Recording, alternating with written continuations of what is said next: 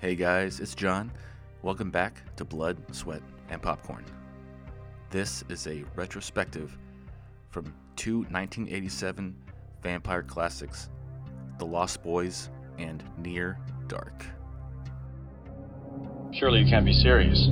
I am serious. And don't call me Shirley. They caught a shark, not the shark. Gentlemen, you can't fight in here. This is the war room. Wake up. We're tonight's entertainment. It's some serious gourmet shoot. I'm funny how? I mean funny like I'm a clown, I amuse you? You gonna do something or just stand there and bleed? How's that for a slice of fried gold? Here's Johnny.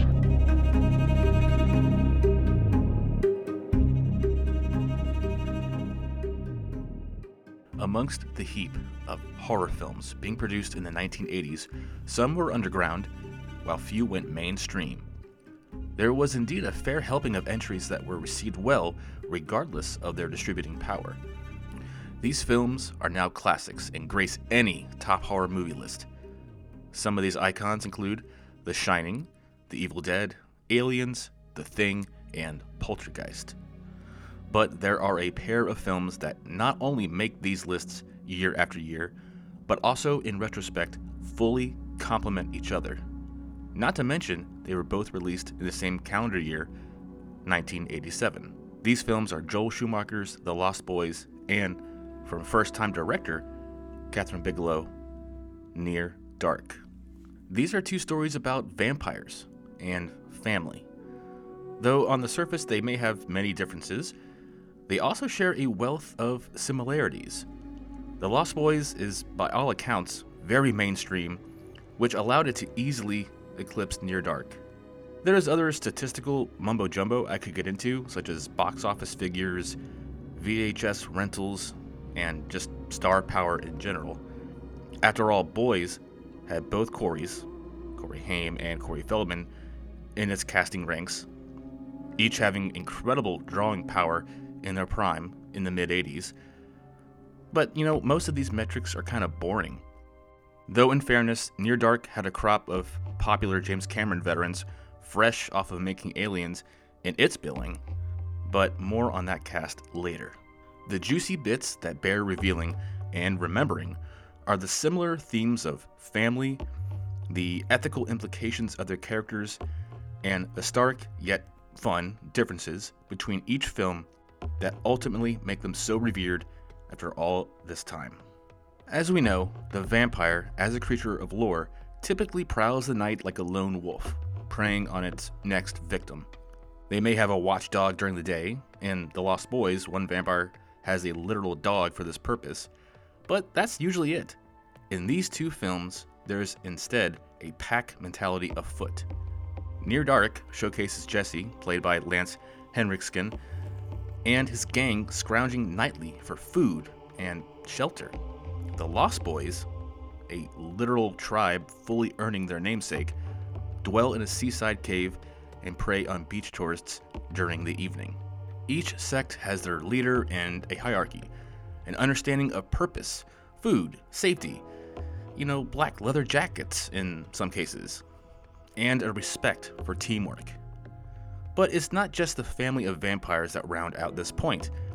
In Near Dark, Caleb, our hero, played by Adrian Pasdar, has a stern but caring father and a precocious sister who both turn the Midwest upside down, searching for Caleb after he gets whisked away by the vampire May, played by Jenny Wright, and into the arms of her cadre. It might be plot convenience, but Near Dark also provides us with the first on-screen blood transfusion to serve as an antidote for vampirism. Caleb's dad deserves a medal for his efforts. In The Lost Boys, Sam, played by Corey Haim, and older brother Michael, played by Jason Patric, move to, quote, murder capital of the world, Santa Carla, with their recently divorced mother, Lucy, played by Diane Wiest. They all want a fresh start, and maybe this beach town is the golden ticket. Both of these families are broken, but their love for each other is genuine and sincere. In each story, a member of the family gets pulled into the film's pack of bloodsuckers. Michael inadvertently drinks the blood of David, played wonderfully by the super charming Kiefer Sutherland, the apparent alpha of The Lost Boys. This initiates Michael's transformation into a goddamn shit-sucking vampire, whereas Caleb gets drawn in by the short-haired petite May. He has no ambition to join a club or to fit in somewhere else. Regardless, both Michael and Caleb nearly cross a line that neither of them particularly asked for. In both instances, the importance of their real families gets challenged as everything they know gets pulled from them overnight. Trading in one family for another is one issue among many across both films. It's one thing to pack up and move out of your mom's house, but that isn't the situation that either men face. I know, what is the expectation of ethics among vampires? It seems like a silly prompt when asked out loud, but to be fair, vampires are very charismatic creatures. Being seductive and sexy can be very influential, and that's kind of how they roll. But the problem remains when it comes to ethics. May transforms Caleb without his consent. The same goes for Michael and David. While this is very commonplace for many vampire flicks, it still does cross the ethical boundary. This point was made extremely well in a vampire podcast by host Rose Sinister. She dives way deeper into this in her episode about Near Dark. I highly recommend giving it a listen.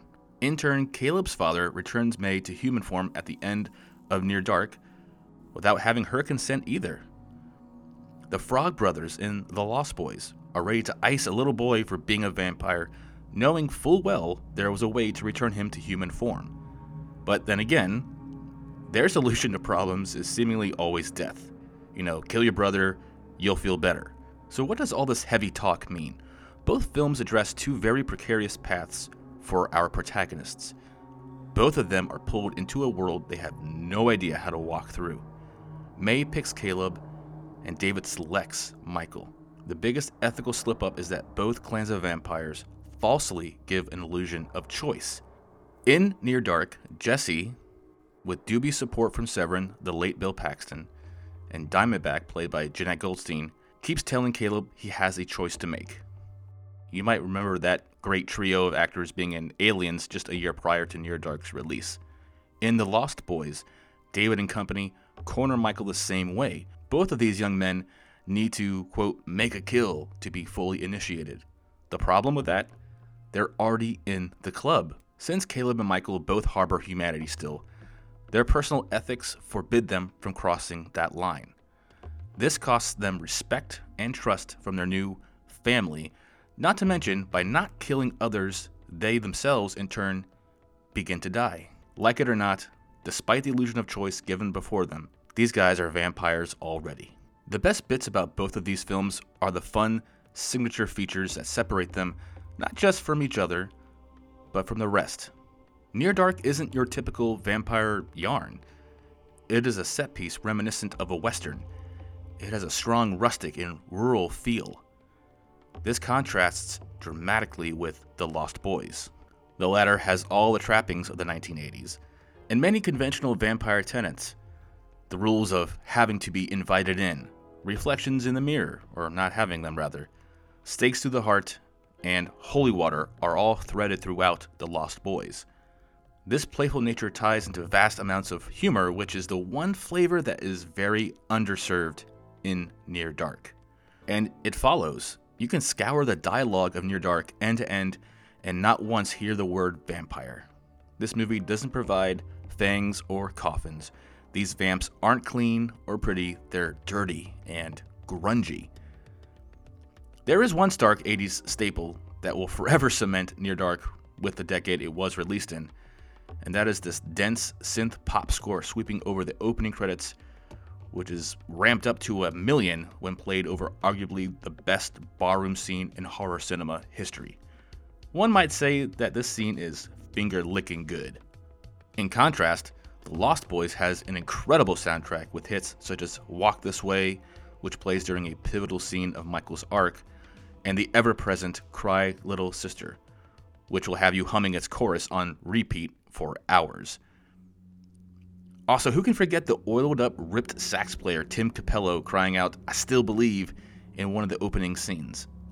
Narratively speaking, Near Dark is pretty straightforward with its climax. The Lost Boys, however, presents a well set up twist that pulls out the rug from under the virgin viewer's eyes when video store owner and dork extraordinaire Max, played by Edward Herrmann, is revealed to be the real alpha of the pack.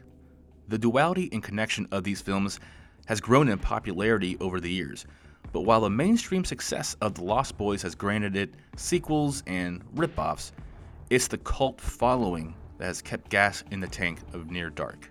Make no mistake, you can pull either film off the shelf and have an amazing experience.